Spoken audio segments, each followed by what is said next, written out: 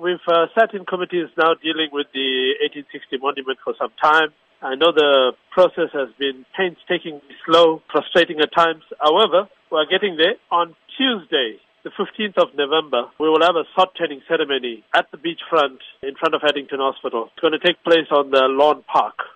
That is where the 1860 monument will be erected.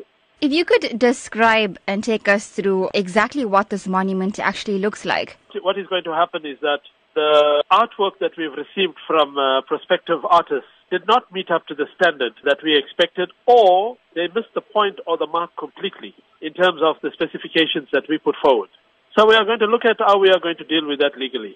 The second part of the artwork that we are expecting is to open this process up to the community so that the community may participate in sending proposals as to how this monument should look like and what shape and form it should take. The contribution that the Indian community has made to the greater South African society has often been questioned by many.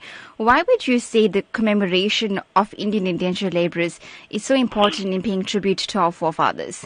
I think those that are ignorant question our contribution. Those that are in the know, and they are in the majority, know that South Africans of Indian origin have toiled and worked and are proudly South African in terms of building this political dispensation that we have currently, in terms of the economy, in terms of education, sport, social welfare. We've contributed to every facet of South African life. We are proudly African. In terms of what is it that we have to be proud of in terms of this monument, I think we owe it to our forebears for their courage, their tenacity in coming to a foreign land, settling in a foreign land, and building this country to what it is today. We have a proud legacy to follow. We have a rich legacy that has been created by our forebears. We are recipients of their hard work, toil, and perseverance. And today we stand proudly as South Africans. So we have much to thank them. And one of the ways we want to do it is in partnership with the provincial government of South Africa, with the eThekwini municipality, is to build this monument in their name.